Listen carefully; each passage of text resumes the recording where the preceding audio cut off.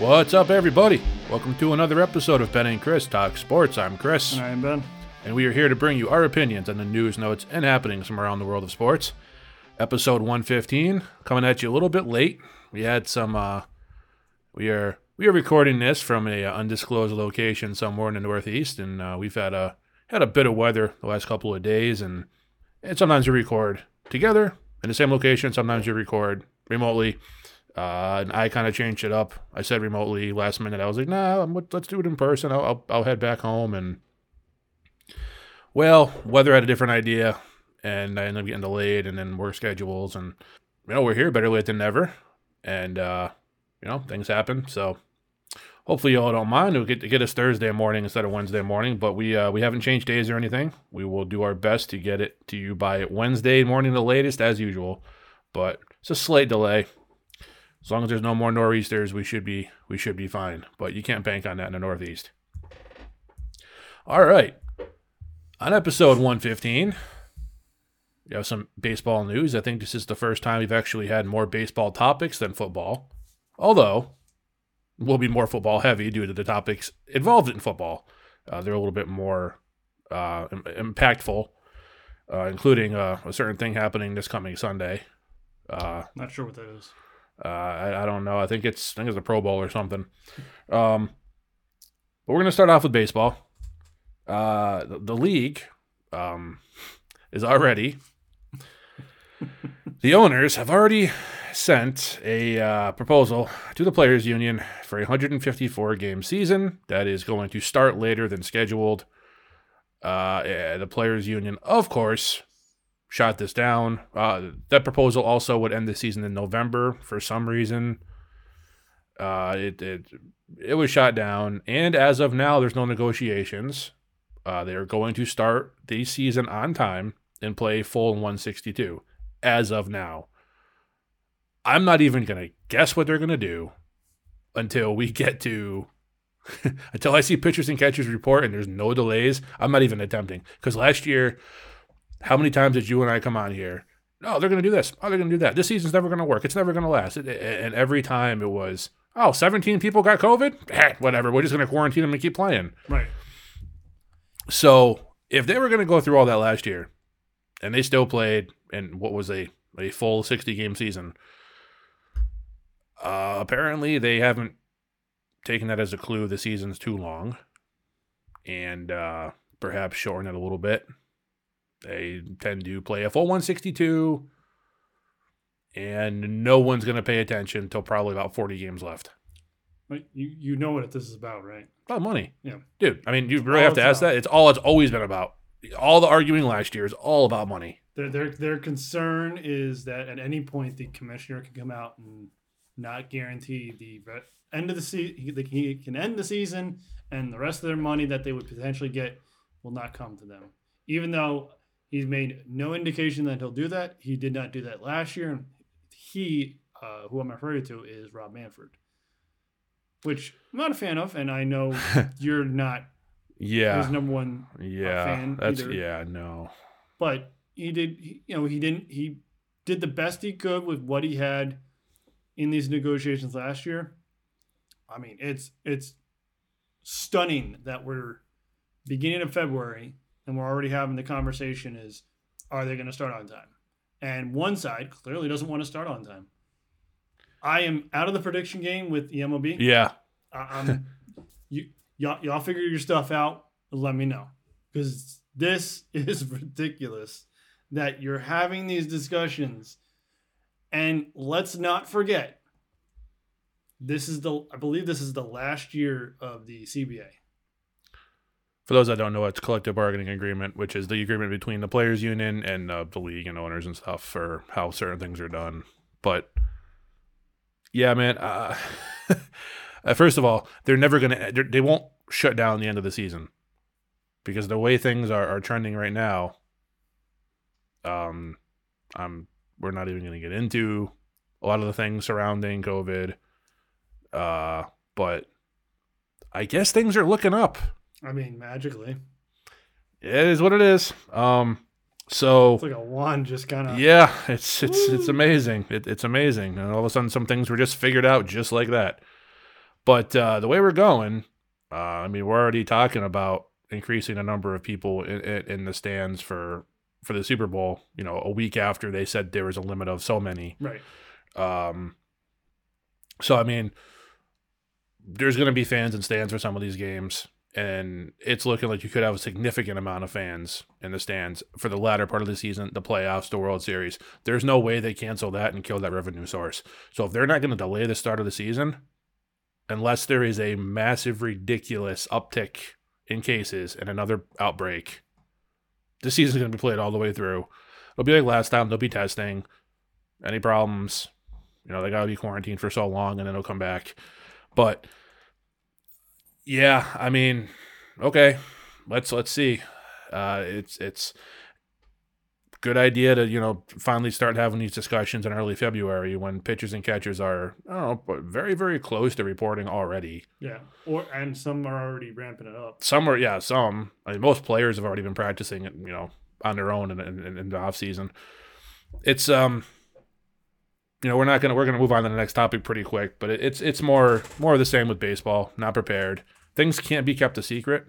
So if they were talking about these things beforehand, before this, everybody would know about it. And just to finish off, remember what happened with the 49ers when they got shut out of playing at home? Right. You don't think that's possible with California and the sure. way they are, and that's three baseball teams playing in California. I know it was only the general area where the 49ers play, but it could happen. And now you need contingencies. It could happen, but if you ask the Toronto Blue Jays last year, you only need like 4 hours to find a place to play baseball because the league didn't even have approval to have them play in Canada and then cross the border back and forth to the U.S. And are they figuring that one out yet? I don't know, honestly. That's a good question. I didn't even look that up in my research for the show. I'm gonna look that up. I'll get back to you next episode. We'll get back to you because I don't know. I'm sure there'll be nothing, but I'm sure they'll figure it out about 12 minutes before the first pitch, and then be like, "Oh no, well we're gonna postpone this one because we can't legally play here." When they're stopped at the border and everybody's like, "No, you can't come in." Okay, no. This is MLB not knowing how to handle their business. The only reason this would be okay, is if they legitimately already have every intent to play a full season. Yeah. And the owners were just like, hey, if we did this a little bit differently, maybe. And the players like, no, we're not getting into the details. We're playing. Let's just go with it as it is. If that's the case, and there's no more talk about this, cool. If it's more back and forth for 6 months or 3 months, like it was last time, you're not going to hear a whole lot about it on this show. I tuned out. Because, we're just going to, somebody gets traded, something happens, somebody gets signed, we'll bring it up. We're not going to do another season of As MLB Turns with the front offices and the players union. So there's plenty of stuff for off-season football that we can discuss. Oh, absolutely. We can do a top 10 list till we're blue in the face. Yep. Speaking of MLB front office, a couple of months ago we did a question: who is the coolest MLB player of all time, or in your lifetime? Yeah, I should say. I chose David Ortiz. Oh, you know who I picked. Big Papi. You chose the guy who's the topic of this segment, Ken Griffey Jr. And why is he relevant? Well, besides being like low-key one of the handful of greatest players to ever step on the field, he is the new senior advisor for the commissioner of Major League Baseball. This is only weeks after the league named Theo Epstein, right, also under the age of 70, which is very rare in baseball front office. I forgot his exact title, but essentially like another advisor. Yeah. I think Griffey's is more official as senior advisor to the commissioner, but Theo probably has more of a jack of all trades behind the scenes kind of thing. I mean, look, they're trying to increase the cool factor. I think that was actually their direct quote. I think it was something, let's see. Yeah, cool factor. Back to baseball. I mean, this is how to do it if they're going to do it. You bring in young people, young players, young management who respect what the game was, but know it has to change, right, and can bring some of those positive elements to the game. Griffey's the perfect guy for this. He's always been, even when he was super famous, he was still low key. He's not going to be out there making any grandiose suggestions to try to, get the spotlight on him. He's going to be giving his real opinion on things he thinks can improve the game. Will it work? Who knows? But if Griffey the executive is as good as Griffey Jr. the player, baseball's got a bright future. I like the move. I looked up to Griffey when he was playing. God, that swing. Swing, oh, man. Perfect swing, and he caused riffles when he wore his backwards hat at the home run derby. And that's what you kind of need. You kind of need someone to come in and shake the tree a little bit and get some of the dead branches out and let these young kids who are potentially appealing to young fans to kind of show what they have. Show their personality. And we bring it back to kind of the same players over and over. It's Francisco Lindor. It's Javier Baez. It's Fernando Tatis Jr. Those are the kind of players you want to promote.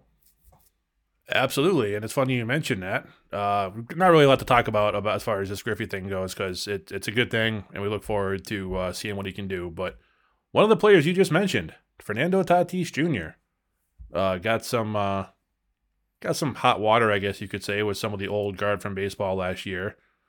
What was it for or something? Like he hit a grand slam when the team was up by so many points or whatever. I don't know what it was. Or it was a stolen base. No, I think he stole third or something. It was some ridiculous thing where it's an unwritten rule. Yeah, it was an unwritten rule, and it was a young player who's hungry, who's trying to get stats, who's trying to prove himself, trying to make a play, and I believe they were playing the Rangers. The Rangers were not prepared, or they didn't stop him because they didn't make the play. And their manager was butthurt about how this young kid doesn't respect the rules of the game. Well, baseball has apparently decided that Fernando Tatis Jr.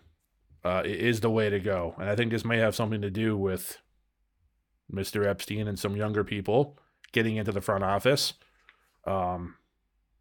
Because he is the cover athlete for MLB 21 The Show, the video game. Not a sponsor. But hey, we're available. Hit us up. We'll start talking a little more positive. We got some slots open. No big deal. Yeah. I really do like that game. I get it every couple of years, but it is fun. But I could get it every year if you hit us up on bctspod.com. No, in all seriousness, enough of the shameless plugs. This is really good. And the actual trailer for the game, which is the reason we're bringing it up. We're not trying to, shill to video games. It's we're trying to get the point across that some of this old guard, the unwritten rules, some of it's cool. Some of it, there's a core of it that makes baseball what it is. And then there's part of it that's just stupid. And a young player trying to make a name for himself, making a play, regardless of the score, is not worth to start changing the unwritten rules. You want to start changing unwritten rules or reversing things that have happened? Have starters. Forget the openers.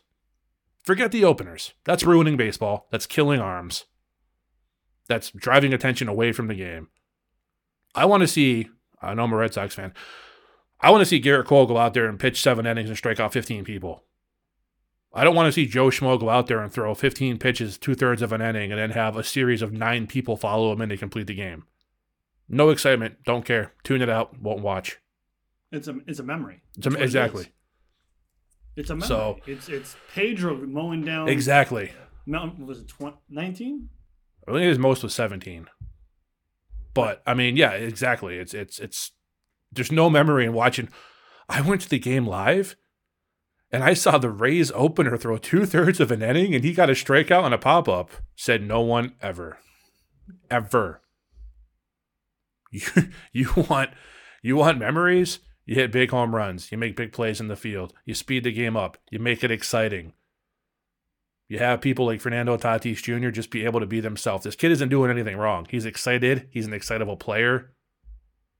He's not someone that I know of who has any legal issues or anything like that, where you wouldn't want your kids, watching him or trying to emulate his swing or look up to him.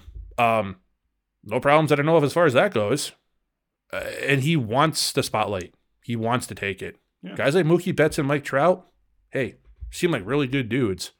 They don't have the personality to be the face of the game. This kid wants to take the torch. Let him take the torch and run. I mean, case in point, Francisco Lindor just got traded to the New York Mets. New York is the biggest market. I mean, that is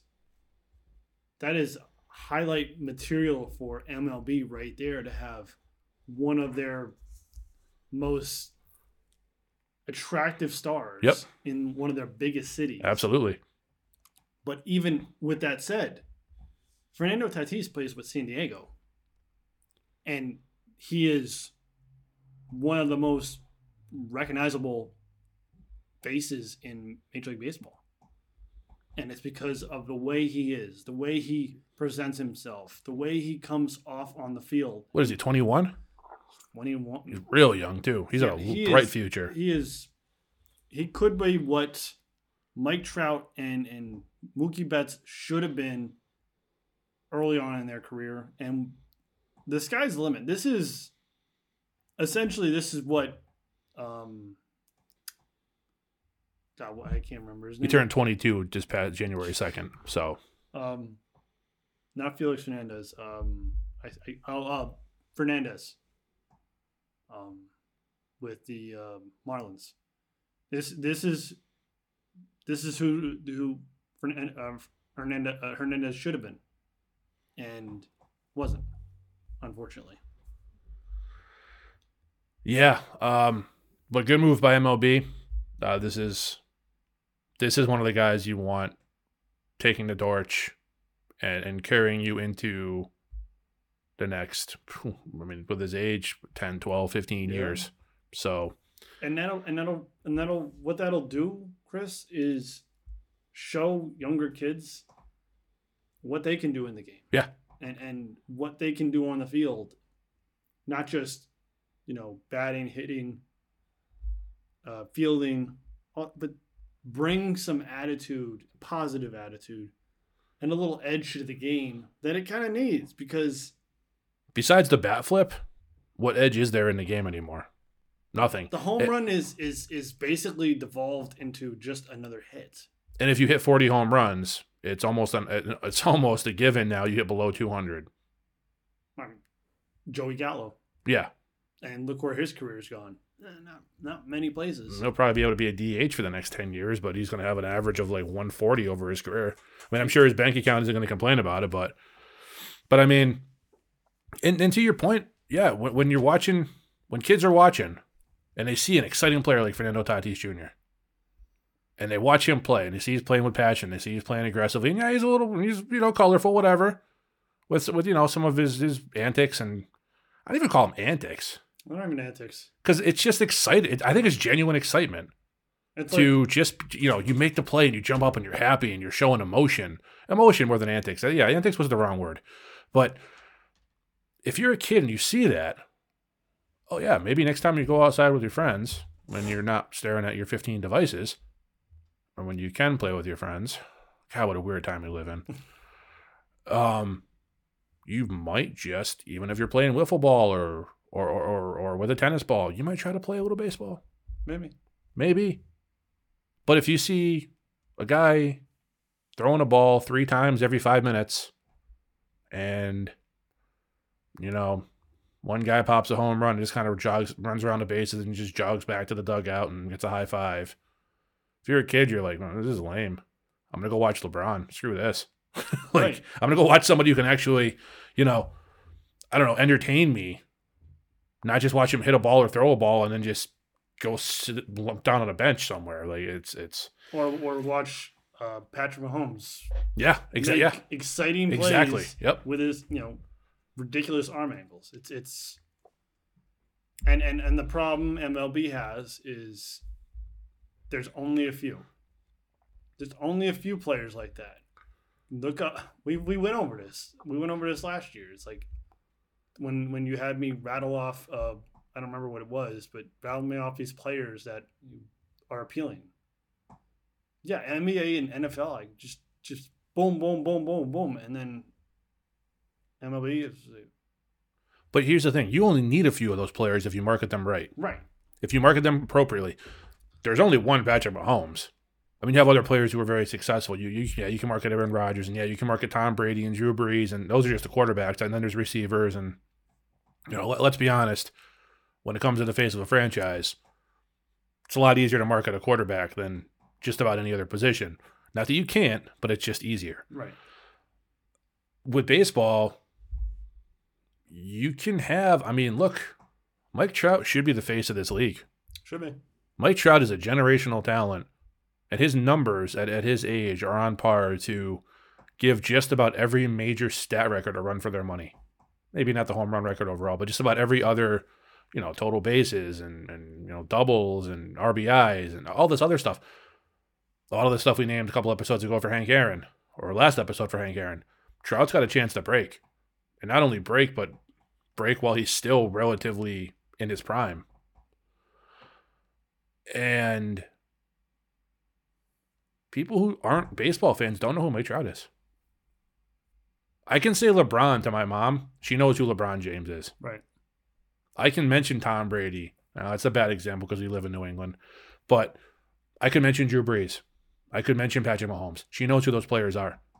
If I say Mike Trout, she may know who he is because I'm her son and I've probably talked about him before. But your average everyday person who doesn't have those things discussed around them or looks into them doesn't have any idea who this guy is. As great as he is. Right. You could put him on a commercial and people would be like, who's that? How do you have your most talented, pure talent in the league and he's not marketed in any effective way? The guy Mookie Betts, Mookie's nice. Mookie's a great kid. But he's quiet. Doesn't want the spotlight off the field. Nope. Tatis does. Give it to him. Give it to him. Give it to Lindor. Give it to these young players who really, really want it. It can make this game interesting again. All right, we're going to switch it up from the future to one of the guys who is now, unfortunately, in the past of baseball. Nothing happened to him. He's not, he's still alive. Dustin Pedroia, Red Sox. I'm going to say a Red Sox legend. Oh, yeah. Absolutely. One of the most beloved players in the franchise's history. Called it a career yesterday, retired at the age of 37. I do know that, by the way, because he and I share the exact same birthday, exact same year, which isn't really anything spectacular, but I just thought it was funny. I was at Fenway one day watching a game, and I looked up and I saw my birth date on the board, and I'm like, wait, what the hell? And it was Dustin Pedroia's bio. I'm like, yeah, no kidding. That's kind of cool. But, I mean, this guy, 3-time World Series champion, just one of those guys where even if his numbers weren't great, and during his prime, they were pretty damn good. Won the MVP in 2008. Great soundbite, great guy. Could have left the Red Sox a couple years after he really broke out. Could have made a boatload of money. Signed a very he made good money, don't get me wrong, but a very team-friendly contract. There's nothing about this guy, if you're a true Red Sox fan, you just don't love. My question to you, knowing all you know about Petey, the Laser Show, one of the other 15 nicknames the guy had throughout his career. The Laser Show is still my favorite, though. Yeah, that was just a great interview. If you haven't seen it, type up Dustin Pedroia Laser Show on YouTube or something. It's not a long clip, but it's funny. All you know about all the goings on with how we decide Hall of Famers. Is Dustin Pedroia a Hall of Famer? Is he or will he get in? Is he? Is he? No, he's not. See, I struggled with this one. He's borderline. Yeah, I struggled with that one too. Too many years where he was injured, and yeah, it's just not enough. Red Sox Hall of Famer. Red Sox Hall of Famer all day. And I would not have any complaint if they retired number 15. No. Because few players have had more of an impact on a team during their hot period than he had. Right. Problem is, when they won in 07, he wasn't He a was a key rookie. player. Although he did get Rookie of the Year. He was actually there was discussion. I know you don't like me bringing it up, but discussion on sports radio that Cora should have been playing ahead of Pedroia, and that's Alex Cora. Right. But Tito Francona stuck with him, and look what happened. Yeah, laser show. Right. Well, what I mean by that is he didn't have astronomical numbers. Right. Rookies of the year often don't, unless you're a freak of nature like Albert Pujols, and I mean that in a positive way. But I mean, he can. Next year he won the MVP of the American League, but didn't have a monster season in 07 when they won the World Series. He obviously played a part, but it wasn't like, oh my God, we won because of him. Last one they won against the Dodgers in 18 is one of the three they count. I don't know if he stepped on the field that year. I don't think he did. If he did, it wasn't for very long. He was injured, so he didn't have any on-field part in that. So it was really just 13. Which he was a big part of. But talk about being a really big part of one World Series run. None of the other numbers really support and say, yeah, he's in. He will get in, however. Yeah, that's why I asked. Yeah, because he has an MVP. Right. He has 3 World Series attached to his name. Yep. And the big one, which we discussed last time, zero ties to anything performance enhancing. And as far as I know, he may not have been Mr. Friendly, but he had a pretty decent relationship with all the reporters. This is where the fourth category comes into play. He has some great relationships with some reporters. Yeah. And a couple of the reporters a little bit too much as far as like treating him higher than what he is. Like, I love Petey. I love what he did. Oh, absolutely. But there's a couple reporters specific to the New England, Boston area. Well, they're flakier than a crescent roll anyway. Right. So You ask them, is he a Hall of Famer? They'll unequivocally say yes. And I don't mean a Red Sox Hall of Famer. So, but he'll get in.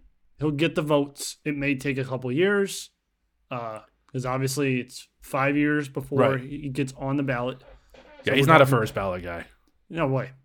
He may get it if there's nobody else that year, because they're just bound and determined to have their, the gatekeepers keep everybody out who's ever heard the word PED. I think there'll be enough people at that time to just say, hey, because this is what I believe. I believe some of them look at first timers and say, okay, is that player worthy of that title? Right. It's as crazy as it sounds, because we went over this already. They prevented anybody from getting 100% Right. for many years for one reason. Because Babe Ruth didn't. Right. So to think they wouldn't keep him off for 1 year, it's not out of the realm of possibility. But he'll get in eventually. He'll get the votes. You'll see it creep up each and every year. It'll be like the 5th or 6th year. And then he'll get that swing from the Boston area. And the New York writers will like it because, it's wash my hand, wash one's, whatever the, I don't know if you understand what I'm trying to say, but I don't know. I might not. I wash your back, you wash mine on this because, Jeter got, it's just a long-winded way of saying at some point he'll get in. Well, no, you make it sound a little bit there like it's preposterous he gets in. No, it's not. It's not I mean, I don't think if you look at the pure numbers, I have to put in my fanhood aside. If somebody had his numbers and his amount of games played and his credentials on another team, I'd look at it and go, I don't know. So I have to take my Red Sox fandom out of it when I'm making that decision. Right. That's why I say no. No, I get it. I get that, but I don't think it's like insane. If he got in, I wouldn't be like, oh my God, this is preposterous. Okay. Hey, there's some players in there I feel are far less deserving than Dustin Pedroia who got in. I love Petey. I hope he gets in just so I can see one more Pedroia interview. I mean, can you imagine the comic relief on his enshrinement ceremony? It'll probably be over Zoom because this crap's never ending. Not to mention if he gets in with a couple other guys and they're like, 6'2", 6'3", and he's God, if he goes in the same year as Ortiz somehow. no way. Oh no, Ortiz is retired. Yeah, he's going in like 2 years. Yeah, never mind. Forget it. Ortiz is probably a year or two away from Yeah. being on the list, and they're gonna push him off. Yeah, they'll put him right in. I don't know. Well, no. They're going to put him within the first few years. First few years, yes. Yeah. First year, no. I don't know, dude. He had a lot of big impact plays. What was it? Mitchell Report. Okay. Yeah, Mitchell Report, where he was on a list. I can make a list right now. I understand. I can make the official David Ortiz list of people who are most like David Ortiz, and he's on that list too. Like, it doesn't. I'm not disputing that. No, I get it. I'm not saying you're saying he is, but I mean, like I'm just trying to get. Unfortunately, as much painful as it is, I'm trying to get in the heads of these BBWA. Well, don't try that because I need a competent co-host. I understand. But I think the thing Ortiz has over all the other guys, yeah, media loved talking to him. oh yeah, There's no ill will between, or if there is, it's few and far between. Ill will between David Ortiz and the media. It was a love affair. Every time this guy got behind the mic, he was a $1 million soundbite. They're not going to keep him out very long. it would be very hard to keep David Ortiz off. If first the ballot. hated Kurt Schilling got 71% of votes from people who hate him, Well, that David one's Ortiz is going to get way more than that. That's going down next year. Oh, of course it is. And then he'll probably get voted in by the Veterans Committee, but we'll see when that happens. All right, that's it for baseball. We actually got about almost 33 minutes of baseball in here. So that's pretty good. And it was different topics. It wasn't all just crapping on Rob Manfred and the poor job they do there. Which we could have done. Oh, that could be its own 3-part series. You remember Ken Burns' baseball documentary? Yeah, I could probably rival that just talking bad about, Rob Manfred. And it might actually be interesting. I think a lot of it would be, and then there'd be so many bleeps in the censored version, it wouldn't be worth it. Yeah, that's fair. But I think the first 20 minutes would be really must listen to entertainment. Okay, well, we apparently know nothing about trades and trade value in the NFL. Correct. Matthew Stafford, who we suggested might be worth a second-round pick due to his age, and the fact that he hadn't really, even though he's been a great player, you weren't sure if it was, big fish in a small pond syndrome, or if it was he was actually that good. Well, Los Angeles Rams want to find out. And they paid. Because this past week, they sent former first overall pick Jared Goff, who, by the way, signed a 5-year, $140 million contract extension a few years ago. And this upcoming season will actually be the first year of that extension. How bad did you have to play for a team that thought you were the future and give you $160 million to all of a sudden, yeah, we're going to send you to Detroit. So the Lions got Jared Goff and 2 first-round picks. 2 first-round picks for Matthew Stafford. Now, understand this. It was kind of like a few years ago when Brock Osweiler, who signed a massive contract with the Texans before they got Deshaun Watson, they quickly realized what a mistake they made, the Texans did, and wanted to get rid of Osweiler. And they sent Osweiler and a second-round pick to the Browns because they had to get rid of him. And the only way they're going to get rid of him and that contract was to sweeten the pot, which is what the second-round pick was for. This is kind of like that, where the Rams know they made a franchise financial crippling decision by way, way, way overpaying for what is a just above average quarterback in Jared Goff, who had immense talent at receiver and running back and offensive line and an elite defense, and with the exception of the Super Bowl year, has really done a whole lot of nothing. So they knew in order to get out from under that, they had to make it a very sweet deal. And I say they probably did the best they could with that situation. They sent 2 first-round picks and Goff. And they got a guy who is going to be more competent. But, I mean, Stafford's had good receivers too. I don't know if it's anything near the caliber of a Cooper Kupp and a Robert Woods, and the running back situation is certainly better there. Although DeAndre Swift looks pretty good. But he's going to have a real defense. He's going to have Sean McVay, who isn't going to have to baby him nearly the way he had to baby Jared Goff. So, I mean, I still feel like the Lions won this. Oh, absolutely. Because they get 2 first-round picks, which is, guys who are going to, they're going to have for 5 years, a minimum 4 years, that are going to be high-end because the Rams are going to be a good team, but they're not going to be, I don't think they're a Super Bowl team even with Stafford. But yeah, I mean, this was surprising. I mean, this happened, I think, literally the day after we said he's worth a second-round pick at most. Maybe the Patriots can throw their 15th overall pick at him and get him. And from what I hear, Mr. Stafford went to his Lions management and said, hey, I want to be traded anywhere but New England. Yeah. So people have been having a whole ton of fun with that. A lot of people who don't really know what they're talking about. Nobody wants to play there. Yeah. Well, I mean, you don't have to look at – it's pretty evident Matthew Stafford did not have a good relationship with former head coach Matt Patricia, who came from New England before he went to Detroit and has come back to New England since being fired by Detroit. So I think it was a whole lot to do about nothing when he said, I don't want to play in New England. Just want to be around Matt Patricia, that's all. Like, maybe the cold too, but I don't know.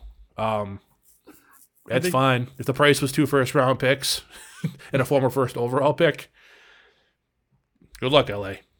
I think you made a point when we talked about this first. We haven't really heard from Stafford yet. No. So I think we take what we hear from the rumor mill, the grapevine, whatever you want to call it, and take it with a grain of salt. And understand that maybe he didn't want to play on the same team with Matt Patricia because obviously there's rumors. Either rumors are it's been confirmed. I'm still not 100% sure that Patricia will be back with the Patriots in some capacity. I can understand his issues on being on the same team as Matt Patricia. It's fine. And you don't want to play in the cold? Look, he played in a dome for his entire career. And then before that, at Georgia, it's in the South, and it's in a dome. And now he's going to L.A., so. Now he's going to L.A. I don't blame him if that's what he wants. I'm just saying, and I agree with you, where does that take the Rams? You're staring up at the Seahawks. For whatever issues they have, the Seahawks, maybe they fix them. Maybe they reinvest in the running game. And then you have to factor in Kyler Murray taking that next step with DeAndre Hopkins next year and that offense becoming an elite level offense paired with some very good defensive players. All I'm saying is it's not going to be a cupcake for them to run through that NFC West for even a wild card spot. I think they wanted to get rid of the contract, which I think is what this is all about, and they saw a chance to add. I mean, I think Stafford's an upgrade over Goff. Yeah, but like you said, does it bring them to better than the best team in the division? Remains to be seen, but probably not. I mean, again, if it really was a case of Matthew Stafford just being so much better than the rest of the team in Detroit, and that's why he put up those big numbers. And he goes out there and kills it. And he has more than one really good receiver. I mean, I know Marvin Jones Jr. gets a lot of credit, but Marvin Jones Jr. is about as inconsistent as you can get at a receiver. He's going to have Cooper Kupp. He's going to have Robert Woods. He's going to have a couple of running backs that can catch.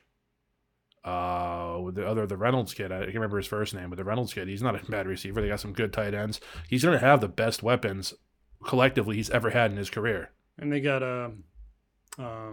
Sean Jefferson's kid. Yeah, Jefferson as well, yeah. So, I mean, this is the best offense Stafford's played on. So if he's actually this elite overall talent that people have been kind of speculating he would have been if he wasn't in Detroit, now we're going to find out.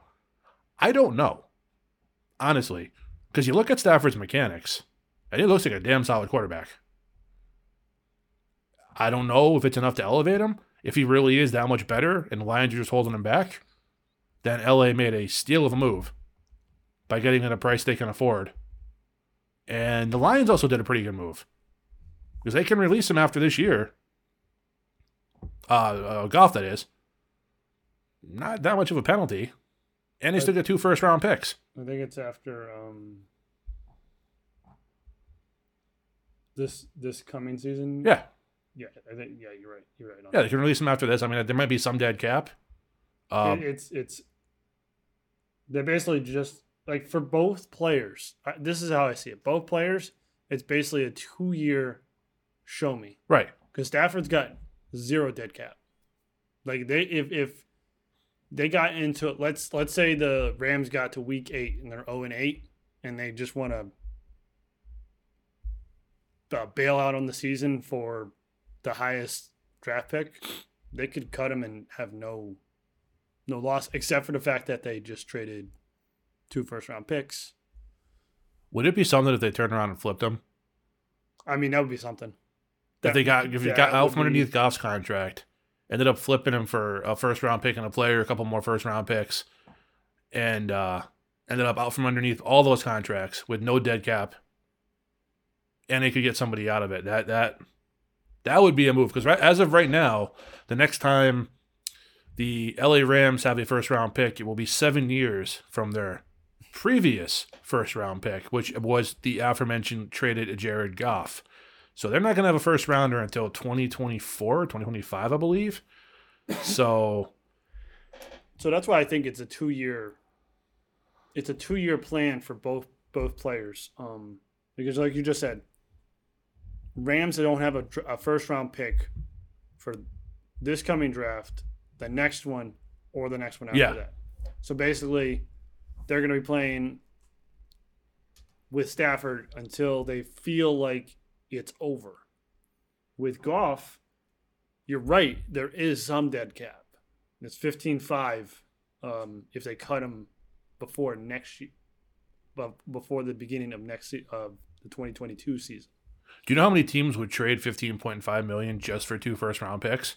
Yeah. So that's. I mean, both teams, and I've dogged the Lions organization a lot for being absolutely terrible at drafting and making poor decisions. This was a good move. If Stafford wanted out, it was good. And I think this one, if I'm the Lions, I look at this and say, okay, reasonably, where are we at in the building process? Who they hire as their head coach? Dan Campbell. Oh, yeah, Dan Campbell. The dude.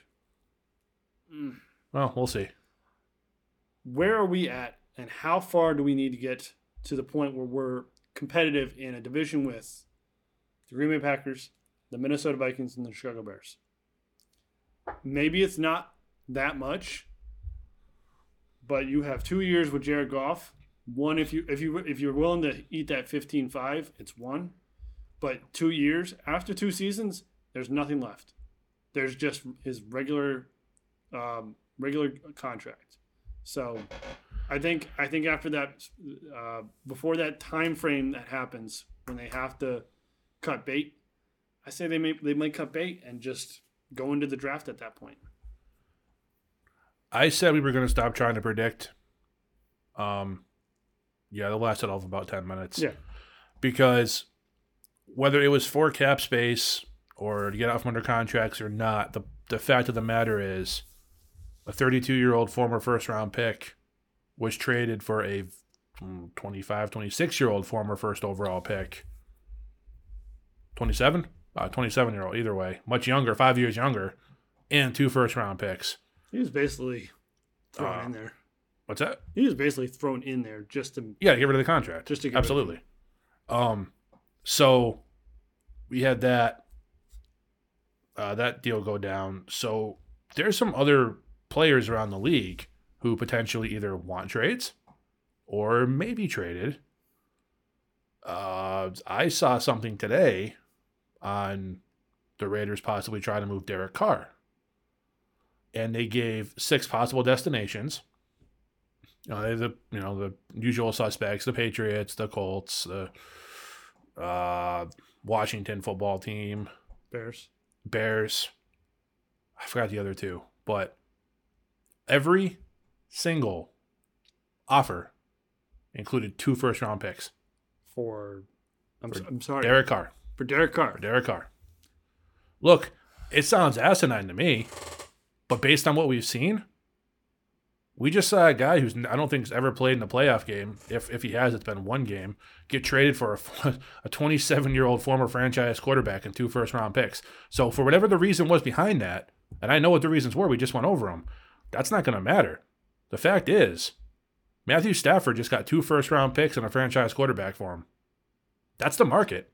And Derek Carr's produced a little bit more in his career than Stafford, playoff-wise. Yeah. And, I mean, there's potential there. You saw what Gruden could do with Derek Carr.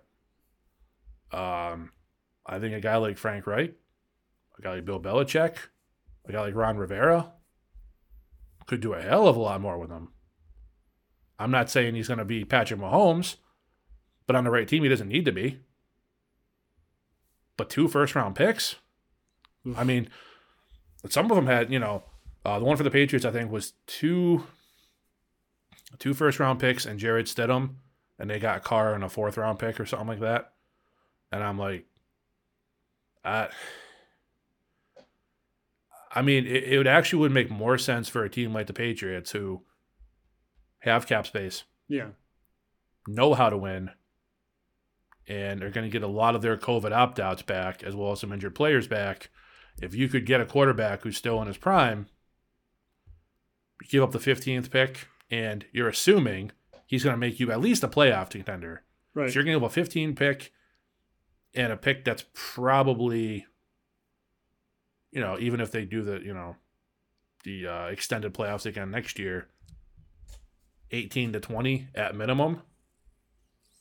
So you're giving up 2 of those for a guy who has a lot of potential. It's a possibility. Another one we heard today was apparently the Vikings are taking offers for Kirk Cousins. Who would have thunk that wouldn't work out? I mean, a guaranteed contract for okay. So I guess what I hear is the offer from the 49ers was a 2nd-round pick, a 4th-round pick, and Jimmy Garoppolo for Kirk Cousins. Apparently the Vikings want a 1st-round pick and Jimmy Garoppolo for Kirk Cousins. So all that leads me back to, if this is the actual price, there's 2 teams in the league that can afford Deshaun Watson. The Jets and the Dolphins. Jets and the Dolphins. That's only because they have 2 first-round picks that are known quality. Make that 3. Detroit Lions.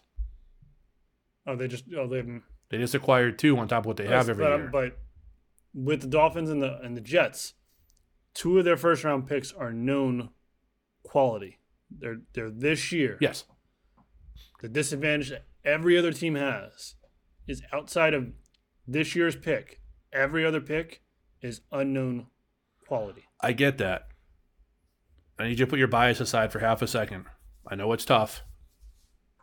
You line up Jared Goff, Tua Tagovailoa. I almost had it. Almost. And Sam Darnold. Okay. And you say, you get one of these 3 guys and 3 first-round picks. What do you take? Which team is going to be bad longer? Because if you're smart, if you're the Texans, you're taking that team's first-round picks, not the picks they traded for, because the Rams are going to be a playoff team next year. How far they go, I don't know. But if Goff got him there, Stafford's certainly going to get him there. That's true. So you're not going to take theirs. You're going to take the Lions picks because the Lions are in rebuilding mode. So you could have a top 5 pick for the next 3 years. And the guy whose contract you can cut if things don't work out. Or you can get a completely unproven rookie in Tua. Or Sam Darnold, who sees ghosts and you have no idea what you got. Who do you take? I honestly don't know. You have to crunch the numbers. I'm just saying, if you're the Texans, it's something to think about. And if you're Deshaun Watson, if I was Watson, I'd want to go to the Jets.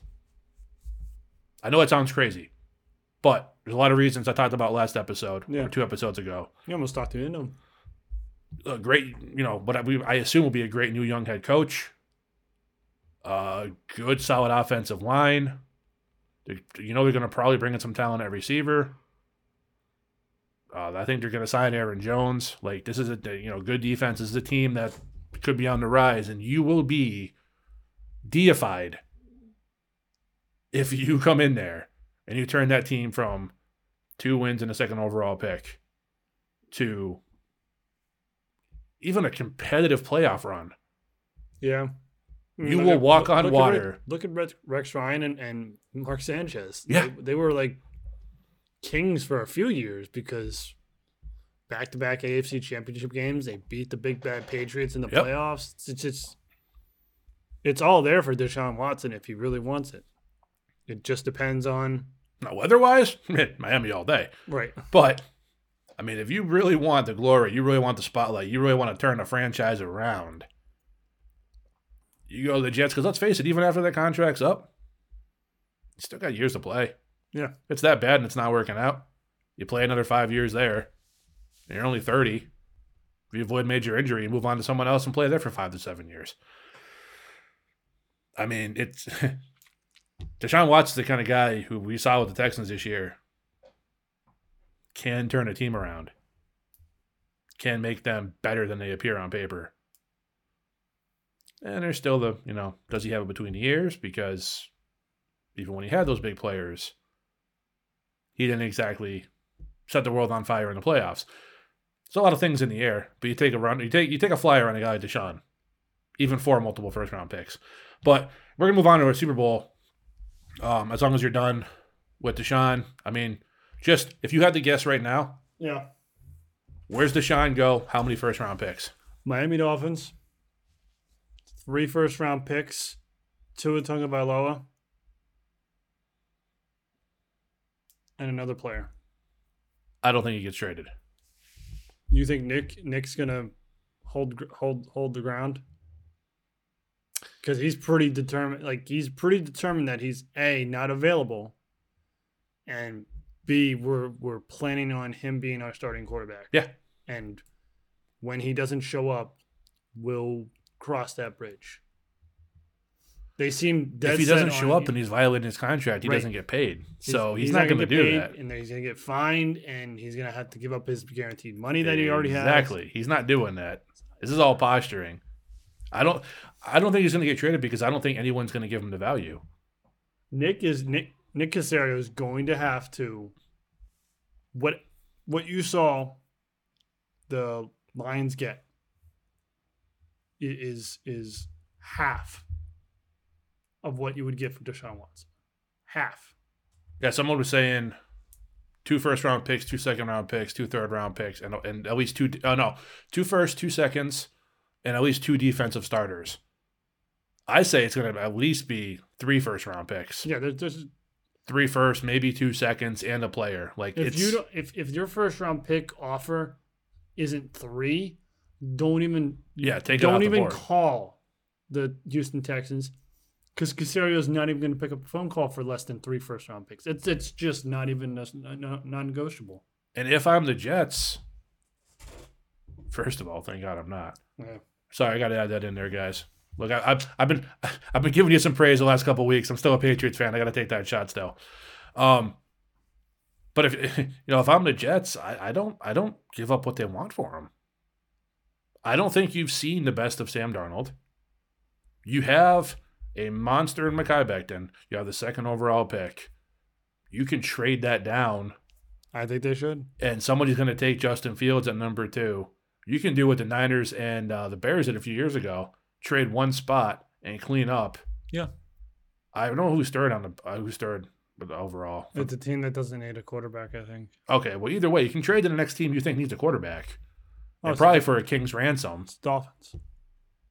Dolphins? Dolphins are 3. Oh, okay. They may do the next team needed a quarterback, which they may or may not. Jury's out. But you trade that pick, still get a really good either receiver, offensive lineman, and build your team around Darnold, Robert Saleh.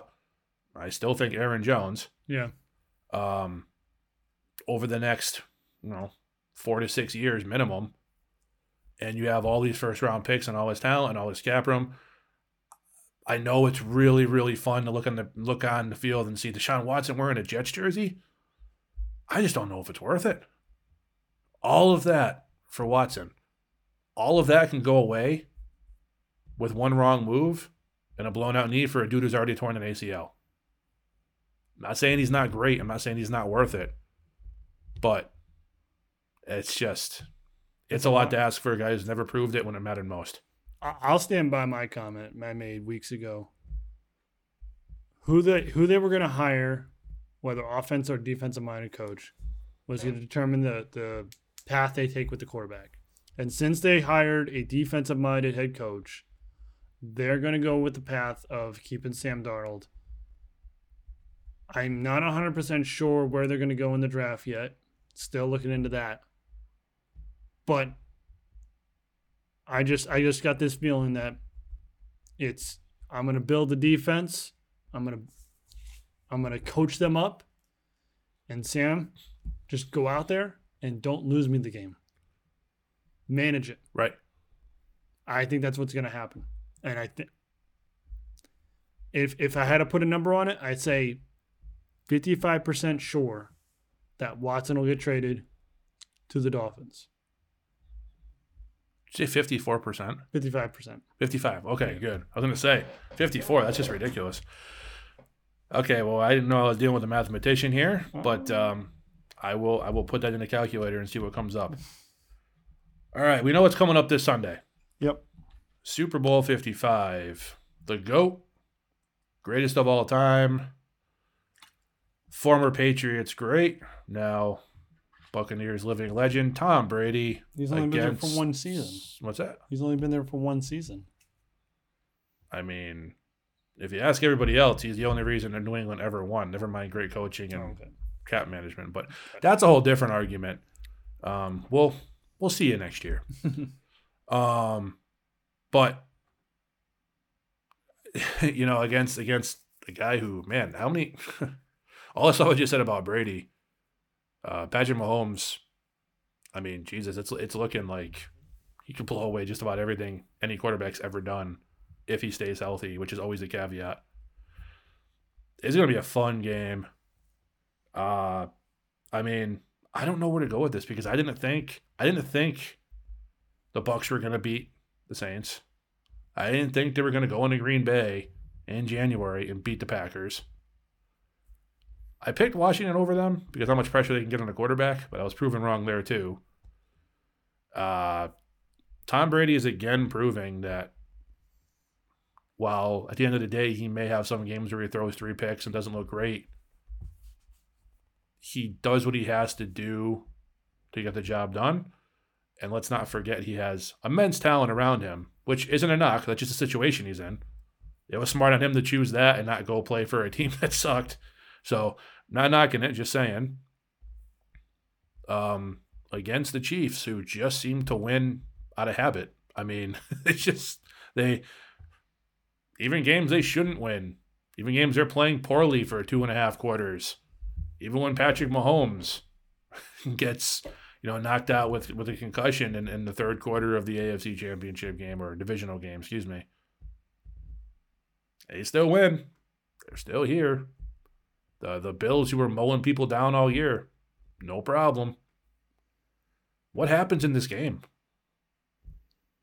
I think we're going to see kind of the same situation that happens with the Chiefs. They're going to have a slow start.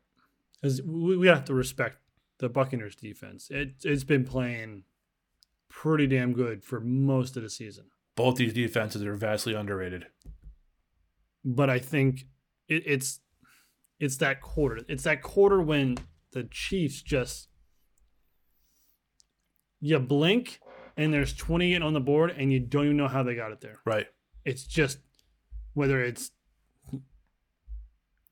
Tyreek Hill, Travis Kelce, McCall Harmon. It just, for some reason, they just light up the scoreboard in an instance. And I'll tell you what. Kelsey's not of this earth. No. He's not. That dude's ridiculous. He does stuff that tight ends realistically shouldn't do. It's absurd. I just don't. I don't buy that any defensive back can cover Tyreek Hill in the league, period. You can play coverages to kind of subdue him. Yeah. I just don't know if who's their defensive coordinator? I can't remember who it is. I want to say it's Raheem Morris, but I'm not 100% sure. I just don't know if they have the acumen on that defense to play the coverage and the discipline needed to keep Tyreek Hill under guard, because you have to factor in the other thing. Travis Kelce in the middle is very dynamic, and you're going to put Devin White to cover him. I mean, it's a good matchup, but Travis Kelce still gets the check in his box. It's just a tough matchup, and if you get ahead by 14, 17 points, I don't think the Bucs got it in them to come back quick enough. The Bucs team, with the exception of Tom Brady, are vastly unproven in the playoffs. I know LeSean McCoy actually won the Super Bowl last year with the Chiefs, but who knows if he even plays. The running back tandem of Fournette and who's the other kid? Ronald Jones have been very good when needed this year. I mean, I only say when needed because there's been some Brady passing games. They haven't really been needed. Evans was hobbled a few weeks ago. Antonio Brown missed the NFC Championship game, and he says he's going to play in the Super Bowl, but he's going to be limited. Chris Godwin's been dealing with injuries. That defense has been vastly underrated, but they're very good, but they're young. And you got Patrick Mahomes, who makes things happen out of thin air. I don't want to continue to sit here and just praise this guy up and down, but every time I watch him play, he does something special every single time. And you want to discredit him because you want to bring him back down to earth and make him human, but the fact is he's just not. And the receivers and the defensive playmakers and the big stage, it's I say all that to say Bucs by 3. They still find a way to win. No, Look, it's going to be a great game. Yeah. And it's going to be a tale of two halves. I say field goal as time expires. I say it's Chiefs by 6, and Tom Brady's going to have the ball, but I think we're looking at a repeat of the second Eagles Super Bowl, where just something's going to go awry. He's going to force the ball somewhere where he shouldn't, and it's going to be a turnover. I'm going to say this. If Nick Foles can beat Tom Brady in the Super Bowl, where he throws over 500 yards, Tom Brady can beat Patrick Mahomes in the Super Bowl. This isn't a dog on either team. This is like, and look, I am completely aware I could be absolutely wrong. The Bucs could fail to show up and they could lose by 40 and it could be over by the half. I get it. I'm just saying, the experience of Brady, the impact that he has made on that team, and it's not just him. I get it, and I get frustrated too because he's doing good down there with an all-star team, and the Patriots struggle with a bunch of opt-outs and contracts that expired. And all of a sudden, he's the only reason they ever won. I get it. I still cannot take away what the man did up here for 20 years. There were a lot of games where something other than him caused us to win. And there were a lot of other games where the way he played was the reason we won.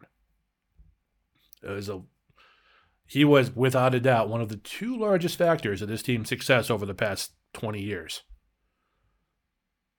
And I just think, this game just reminds me of a setup like the AFC Championship game 2 years ago. when the Patriots went into Kansas City and they had already beaten them in the regular season. They surprised them. Then the Chiefs went on a run and just looked unstoppable. Mahomes won the MVP. Everybody said Bucks. Jesus, I'm getting confused. The Bucks are involved in the Patriots' legacy. Everybody said Chiefs are going to win this game by 30. It's going to be a massacre. And the Patriots won in overtime. And Brady looked great and had an awesome game. And he has far better weapons this time than he had in that game. Granted, the coaching isn't the same. The coaching isn't the same. But there's more raw talent.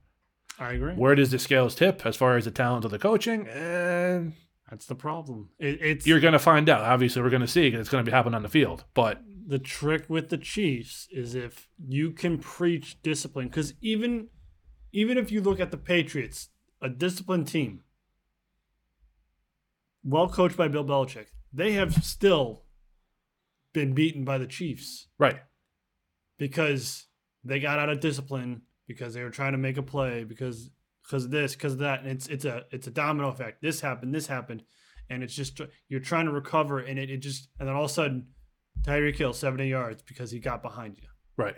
And Patrick Mahomes just floated it out just enough ahead of him for Tyreek Hill to catch it and take it for 6. That's the problem. It's discipline. Can your defense play disciplined football against the Kansas City Chiefs and realize they're going to get some of theirs? It's how many times can you prevent that from happening? And I don't know if they have the discipline. And that's where I stand on that. And that's why I think it'll be a close game. But I think the Chiefs pull it off. I think, what's your final score prediction?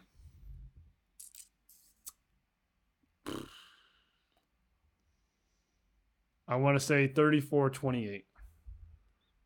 34-28. I am going to go 34-31 Bucks. And you go 34-38 Chiefs. 34-28. 34-28, excuse me, yeah. Fallout from either one of these teams losing? They always say the Super Bowl hangover for the losing team.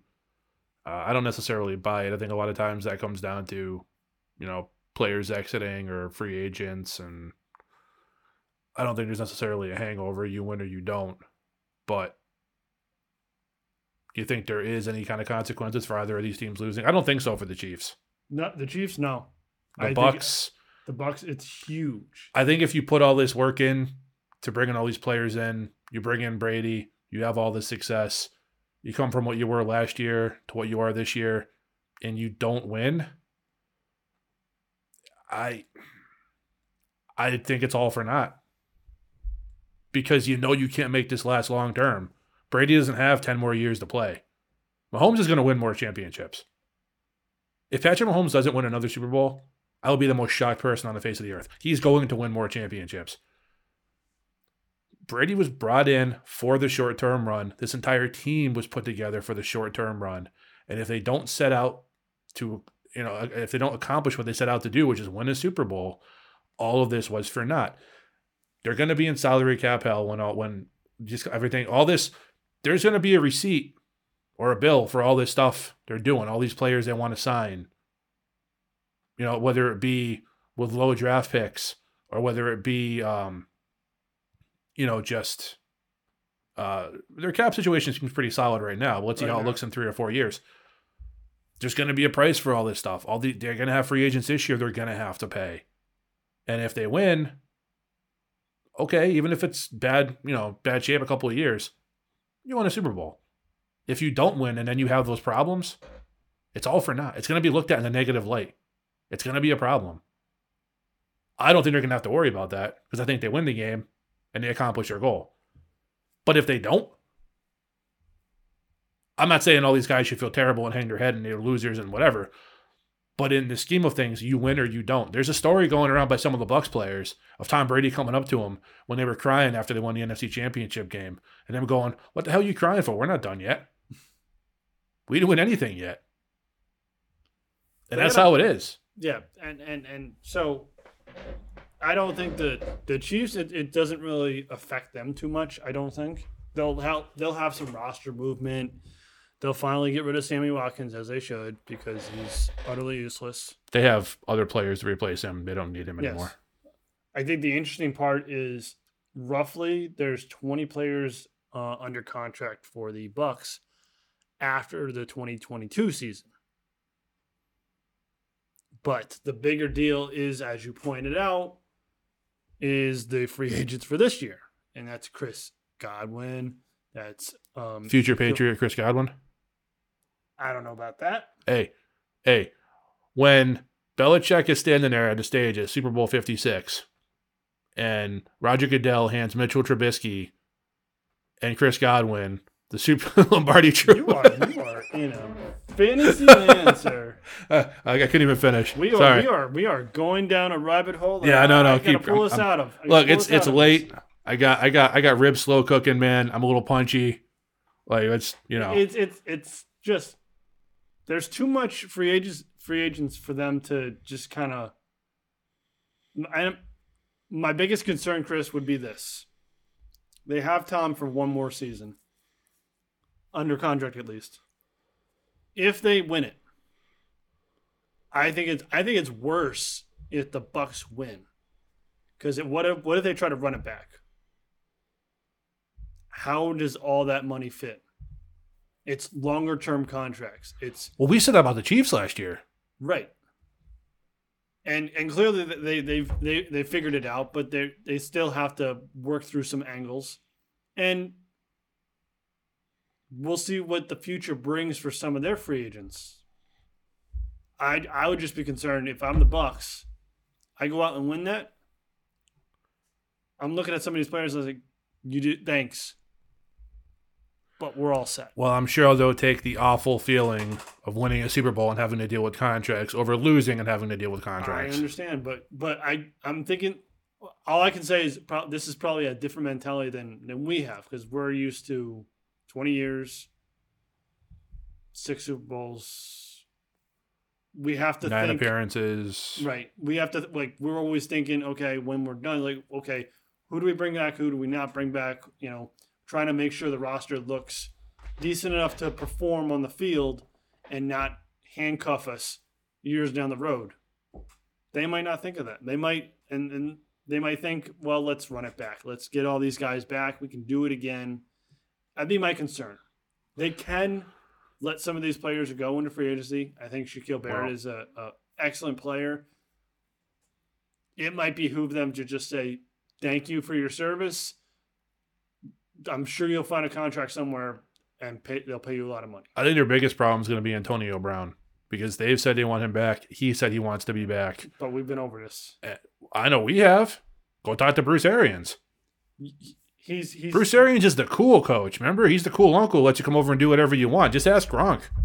He's making 1.6 right now. Do you think he's going to play next year under 1.6? And even if no, is that half a season? I think it's half the season. A little bit more than half, I think. So double it up, 3.3 or 3.4, whatever. No, he's going to sign a legit contract, right? Or with anybody he signs with.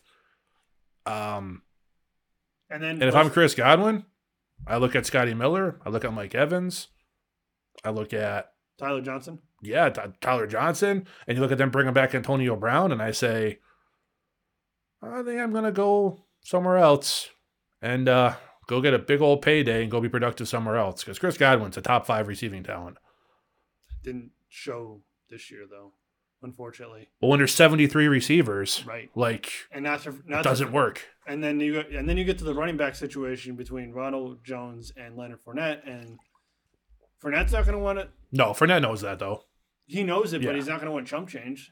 He knows he's not. No, I think it helps the Bucks if they lose, because wow, I know I'm gonna have to reacquaint you with Bill Belichick, because those are words that should never be spoken. That is preposterous. It behooves you to lose. I think they might become delusional if they win, and they're going to try to run it back, and they're going to try to fit everyone under this salary cap. And as you pointed out, it's going to it'll put them in salary cap hell. But just because you want to doesn't mean you can fit 15 pounds of crap in a 5-pound bag. It doesn't mean you can do it just because you want to. Like, they still have the cap restrictions. They can still only do what they can only do. But Bruce Arians is the cool uncle. He'll make it work. That's fine, but he's not a mathematician. You don't know that. I don't know that. Maybe Mr. Arians is quite talented at math.